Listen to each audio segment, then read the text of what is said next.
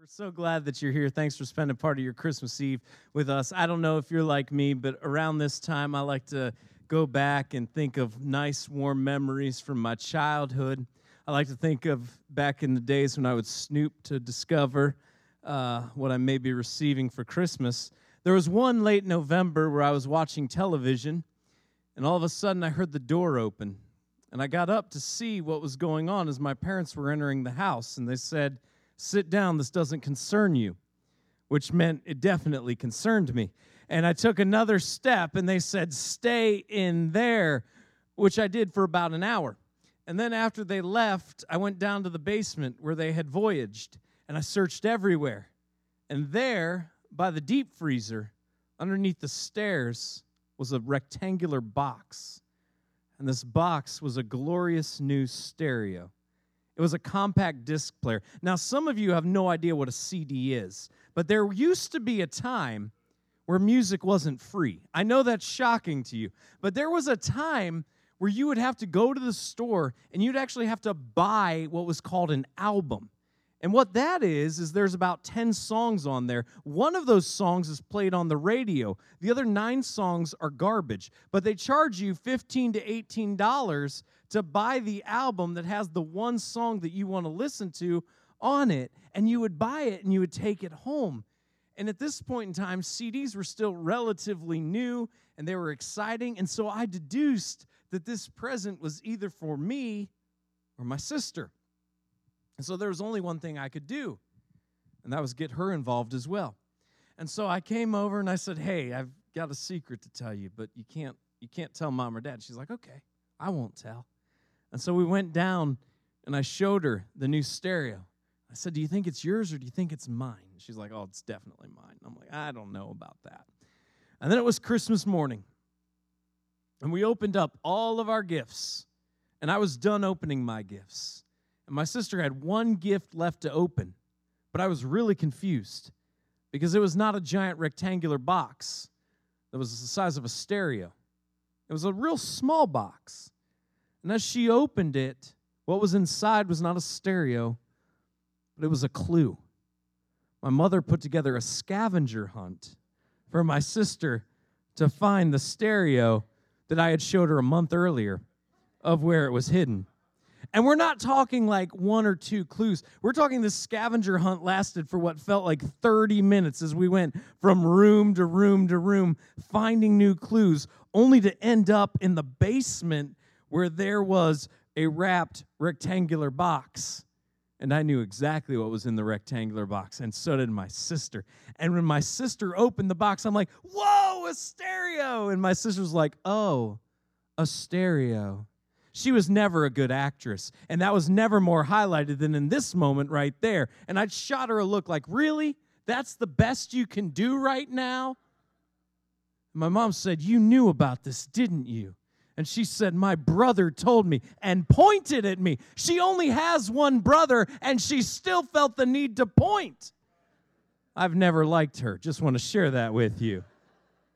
She just totally threw me right in front of the bus. Like, totally just threw me right in front of the bus. My mom was so mad, she sent me to timeout on Christmas. What mother sends their child to timeout on Christmas, you might be asking yourself? And the answer is my mother. My mother sent me to timeout on Christmas. She was so mad that I ruined the surprise of the stereo for my sister. You know, sometimes on Christmas, you get exactly what you're expecting. Like my sister, she was expecting the stereo. She got the stereo. Sometimes you get what you aren't expecting at all. My mom was expecting a fun scavenger hunt and a big surprise, and she got, a stereo from my sister because she already knew what was in the box. Sometimes you have a plan for how Christmas is going to go, and everything works according to plan. Sometimes you have a plan for how Christmas is going to go, and then you blow a breaker on the hot coffee bar an hour before the hot coffee bar is supposed to be served. And your microphone craps out during the first service. And you think, "Oh, we got it fixed before the second service." No, we don't. So then you're using a handheld mic. You know, sometimes you have all the best plans in the world,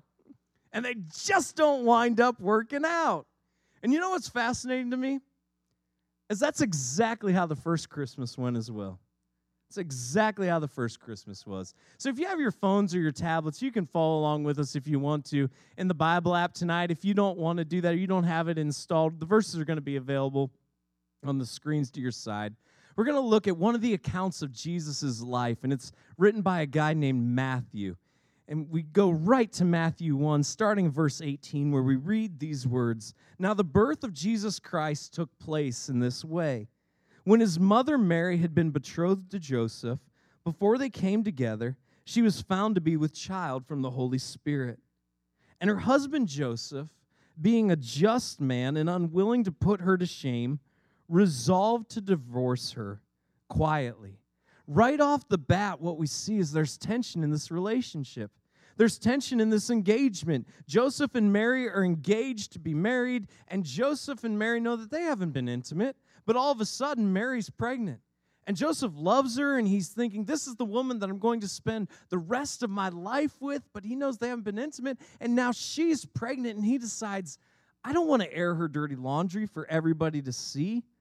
I don't want to shame her. I don't want to make this a giant public spectacle. But I don't want to be with her either. I don't want to spend the rest of my life with her. This isn't really what I signed up for.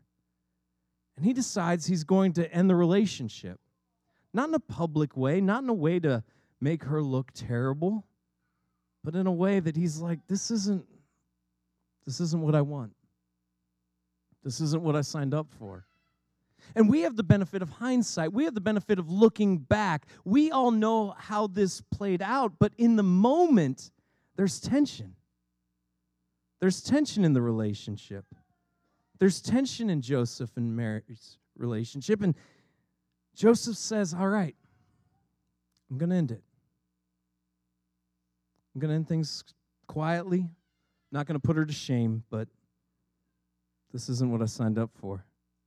But as he considered these things, behold, an angel of the Lord appeared to him in a dream, saying, Joseph, son of David, do not fear to take Mary as your wife, for that which is conceived in her is from the Holy Spirit. She will bear a son, and you shall call his name Jesus, for he will save his people from their sins. All this took place to fulfill what the Lord had spoken by the prophet. Behold, the virgin shall conceive and bear a son, and they shall call his name Emmanuel, which means God with us. That in the midst of this tension, in the midst of this uncertainty, in the midst of all that's going on and all that's unknown, God just doesn't leave Joseph to wonder. God just doesn't leave Joseph in the midst of uncertainty. God just doesn't leave Joseph not knowing what to do. God shows up in the midst of the uncertainty, and he offers Joseph an answer. He offers Joseph a response. And before Jesus is even born, what's the summary of that response? We are told they will call him Emmanuel, which means God with us. That before Jesus is even born, God makes it known that the reason that Jesus is coming is because God is not a distant deity. God's not uninterested in the details and the circumstances of your life, that God is intimately aware and wants to intimately be involved in every area, in every circumstance in your life. That the creator of you and the creator of this universe loves you enough to want to be a part of your story. That he doesn't keep you at an arm's length. He doesn't keep you off in the distance somewhere. That God knows you personally and desires a relationship with you. That in the midst of our uncertainty, in the midst of all our messes, when life is difficult, there is God. Not in some place far, far away, but there is God right beside us, that he shall be called Emmanuel, which means God with us. That right there, no matter what we're facing, no matter what we're encountering, and no matter what we're experiencing, that God is right there in our midst. Emmanuel, God with us. And when Joseph woke from sleep, he did as the angel of the Lord commanded him. He took his wife, but knew her not until she had given birth to a son, and he called his name Jesus. See, I'm fascinated by this because God gives the response to Joseph, but that's not where Matthew leaves everything off. God gives the response to Joseph, and then Matthew records for us Joseph's response. Because God loves every single one of us enough to give us the ability and the opportunity to choose. That God doesn't pre-design us with a choice that we must make. That God loves us enough to give every single one of us free will. And make no mistake about it, God desperately wants to be part of your story, but God loves you enough to allow you the opportunity to choose for that to be true in your life. That God loves you enough to give you the choice of whether or not you're going to invite him in. You're going to invite God into every area and every circumstance of your life. That God is available to be in every area and every circumstance of our life. Emmanuel, God with us, but you must invite God into every area and every circumstance in your life. And the choice is this, it's yours. It's yours personally. It doesn't matter what your spouse chooses. It doesn't matter what your parents choose. It doesn't matter what your kids choose. It's up to you. It's up to you. And the frustrating thing can be sometimes you can want that so badly for somebody else, but they must make the choice. You can't make the choice for anybody else. And you must make the choice. So the question is, what is your response to this? And here we see Joseph's response, that God reveals to him the truth, and Joseph decides that he's going to invite God into the uncertainty. He's going to invite God into the circumstance. And he is going to follow what God has called him to do. But we see the ability to respond. And then Matthew goes on for us in Matthew 2. Now after Jesus was born in Bethlehem of Judea, in the days of Herod the king, behold, wise men from the east came to Jerusalem, saying, where is he who has been born King of the Jews? For we saw his star when it rose, and have come to worship him.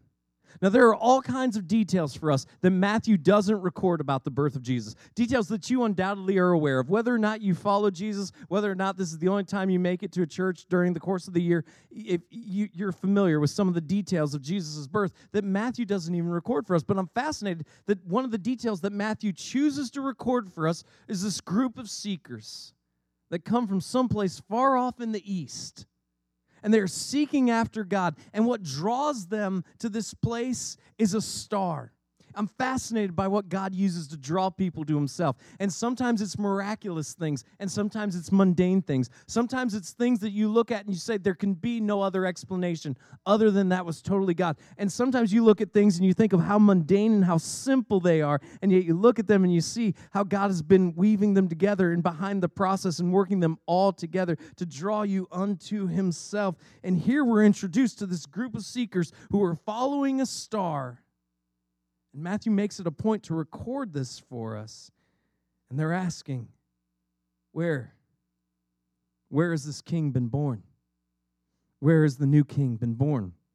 And when Herod, the king, heard this, he was troubled, and all Jerusalem with him. And assembling all the chief priests and scribes of the people, he inquired of them where the Christ was to be born. They told him, in Bethlehem of Judea, for so it is written by the prophet, and you, O Bethlehem, in the land of Judah, are by no means least among the rulers of Judah. For from you shall come a ruler who will shepherd my people, Israel. And now we're introduced to another theme that we see here. That Herod's a king, so make no mistake about it. He's ultimately a politician. And now we see that there's tension in the political realm.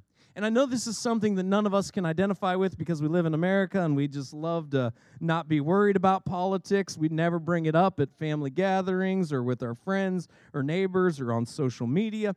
And we just have perfect harmony, and we join hands and sing Kumbaya, and it's fantastic, and we love each other, and that's fantastic. So we don't know anything about what it's like to have families torn apart because of political differences. We don't know anything of what it's like to have former friends that won't even speak to us anymore because we voted a different way than they did. We don't know what this is like at all, but here what we see is in the midst of Jesus being born, there is tension. And it is rife across the region. And Herod is the king, and he's a politician. And so ultimately, he might be worried about progress, but like most politicians, he's ultimately worried first and foremost about power. And the idea that there's a new king being born, a king who would displace him, a king who would usurp him, a king who would take over, that's a threat. So what we have in this scene is we have uncertainty.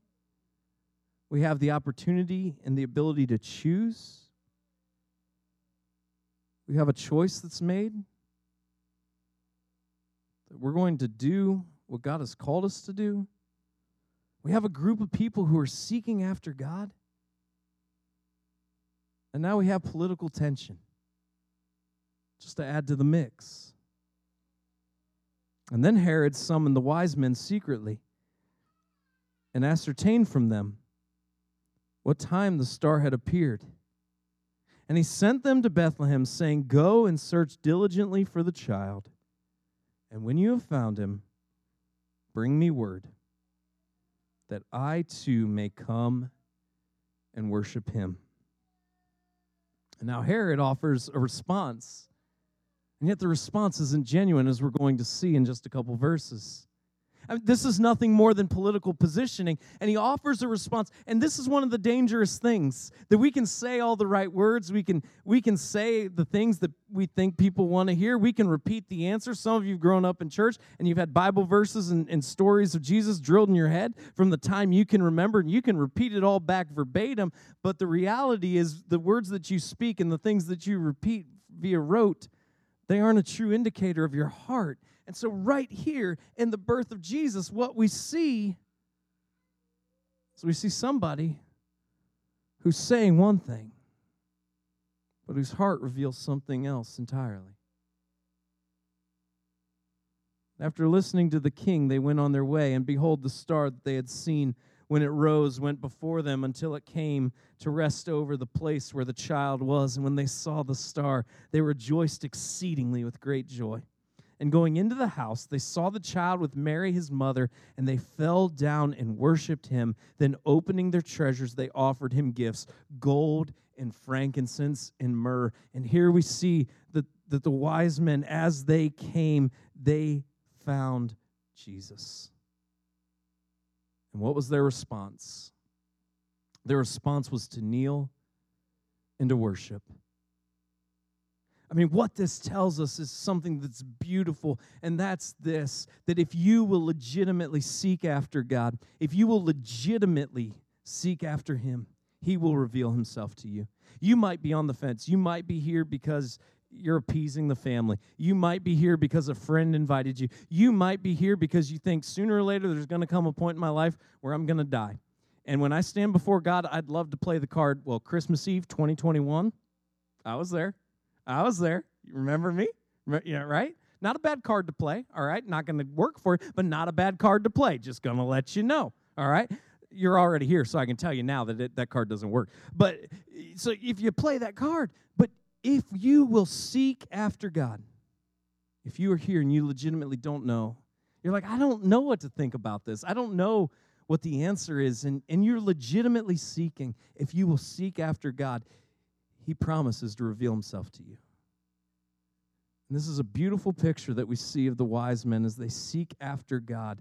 They come face to face with Jesus, and they have a choice to make, as we all have a choice to make. And as we talked about earlier, it's up to them. It's up to you.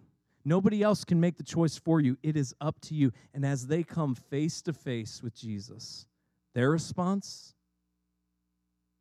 is to kneel and worship. And the question that I hope penetrates your heart, that nobody else in the world can answer for you, is as you've come face to face with Jesus, what is your response? As you've come face to face with Jesus, do you kneel and worship? Do you walk away and say, I'm just not sure, or I'm just not ready? Do you reject it and say, yeah, that's not really for me? What is your response when you come face to face with the God who created you and the God who loves you? My hope and my prayer for you is that your response will be that of the wise men. That as you come face to face with Jesus, your response is to kneel and to worship. And invite Emmanuel, God with us, into every aspect and every area of your life. And being warned in a dream not to return to Herod, they departed to their own country by another way. Now when they had departed, behold, an angel of the Lord appeared to Joseph in a dream and said, "Rise, take the child and his mother and flee to Egypt, and remain there until I tell you, for Herod is about to search for the child to destroy him." I mean, we see divine provision and protection here, but let's be honest. What mother of a newborn hasn't desired on a moment's notice to pick up and move to a foreign country without any prior planning and spend a couple years of her life there as she builds a new family? I mean, this is every young couple's dream right here. This is fascinating to me. This is fascinating. That the king's response is, "I'm going to destroy him." I mean, if that just doesn't have Hallmark movie, I mean, just warm and fuzzy, right? Sitting in front of the fireplace thinking about Christmas. You got the Hallmark Channel on with the movie. It's like the other 15 that preceded it. They're all the same. They're going to end up in a town like Algoma, falling in love. They got it wrong the first time, but they got it right this time. And at midnight, it starts snowing. Fantastic. You got your hot cocoa. You look over at your family. You're all in your matching jammies. I mean, does it get more warm and fuzzy than that? There's just something about Christmas. A king putting forth a decree, "I want to find the baby so I can murder it," right? Like just something warm and fuzzy about it. But this is the first Christmas that the young couple who previously was just revealed to us, they were uncertain about their standing even as a couple before God shows up. As they're bombarded by visitors with gold and frankincense and myrrh. And then there's another dream. You need to abandon your home. You need to flee. Because the king's coming after you. I mean, yeah, we see divine protection and divine provision here, but make no mistake about it. What God calls them to do is incredibly difficult. This is not easy. And some of you are wrestling right now because God has called you to do something that is not easy and it is not fun. And you wonder, "God, where are you? And why are you calling me to do something that is not easy and this is not fun? And frankly, God, I don't want to do this." And here on the very first Christmas, what we see is that God's divine provision and God's divine protection doesn't mean that everything's going to be easy or pleasant in our lives. As Joseph, Mary, and Jesus, at a moment's notice, have to flee to a foreign country and live there for a few years. And he rose and took the child and his mother by night and departed to Egypt and remained there until the death of Herod. This was to fulfill what the Lord had spoken by the prophet, "Out of Egypt I called my son." And this is the first Christmas. It's full of certainty, it's full of uncertainty, it's full of beauty, and it's full of difficulty. And make no mistake about it, this is a difficult start to the life of Jesus. I mean, imagine that you're Joseph and Mary. It's not going to be enough that you've been entrusted to raise the Son of God. But you're going through all this as well to start his life.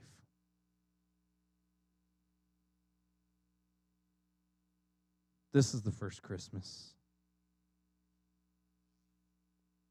Maybe you're in circumstances right now that are incredibly difficult. Maybe the past year, past few years, maybe the past decade haven't been what you thought you signed up for. Maybe suffering isn't something that you've experienced. Maybe it's something you currently experience.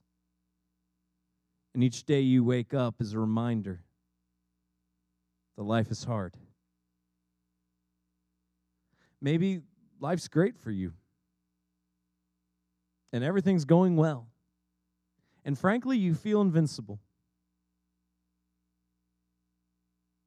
There will come a time where all of a sudden the armor is pierced and something shakes you to the core. Whether it's a diagnosis you face, whether it's an event that happens to someone you love, whether it's something that you were so certain about is stripped from you, whatever the case may be, whether you're in the best of times right now or the worst of times, the first Christmas tells us a few things. Emmanuel, God with us. That God is with us in our great moments. And God is with us in our worst. That God is with us in our difficulties. That God is with us in our times of division. When we lose friends we thought we'd have for the rest of our lives. When it's been so long since we've talked to our family, we don't even know how to get into contact with them anymore. When we feel like we're fighting everyone. Emmanuel, God is still with us. In our seeking, when we are unsure what to even think about this story of a God who loves us enough to take on flesh like ours and to come to this world and to be born and to live a perfect life and to die on a cross and to raise again 3 days later and to just be uncertain about where all this stands and what all the implications that this has for our lives as we seek in the midst of our seeking. That God is with us. In our uncertainty, when we don't know where to turn, and we don't know what to do, and all we thought we could count on, and all we thought we had figured out is gone in an instant. Emmanuel, God is with us. And the choice that you have to make, that nobody else can make for you, is whether or not you're going to invite God into the story of your life. That God has offered himself, and he wants to be invested and involved and engaged in every aspect and in every area of your life. But God gives you the opportunity to invite him in. And the question that nobody else can answer for you is, what do you do? And how do you respond when you come face to face with the fact that God loves you enough to take on our flesh, to be born in this world, in order to die, so that you could be redeemed. Emmanuel, God with us. God, I pray that we would invite you in to every part of our lives. I pray for the person here who's legitimately seeking after you, the people who are watching via the stream right now, who are legitimately seeking after you. God, I pray in a very real and tangible way you would reveal yourself to them. I pray, God, for the person who's just decided they don't need you. And I pray you would thaw their heart and allow them to reach a point where they would invite you into every aspect of their story. God, I pray for the person who follows you And in the midst right now of some really difficult times where life is hard and the answers seem unknown and everything they thought they could count on is slipping away and disappearing.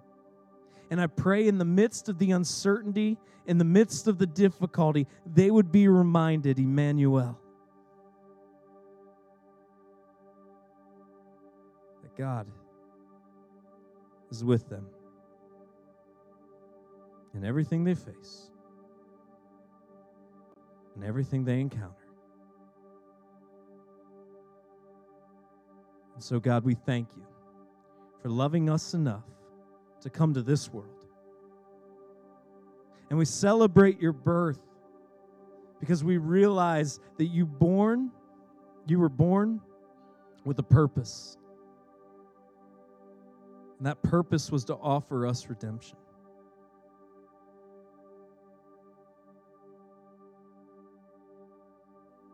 We thank you, God, for the hope that you offer us. And I pray we would live in it day in and day out. Emmanuel, God with us. In your name we pray. Amen.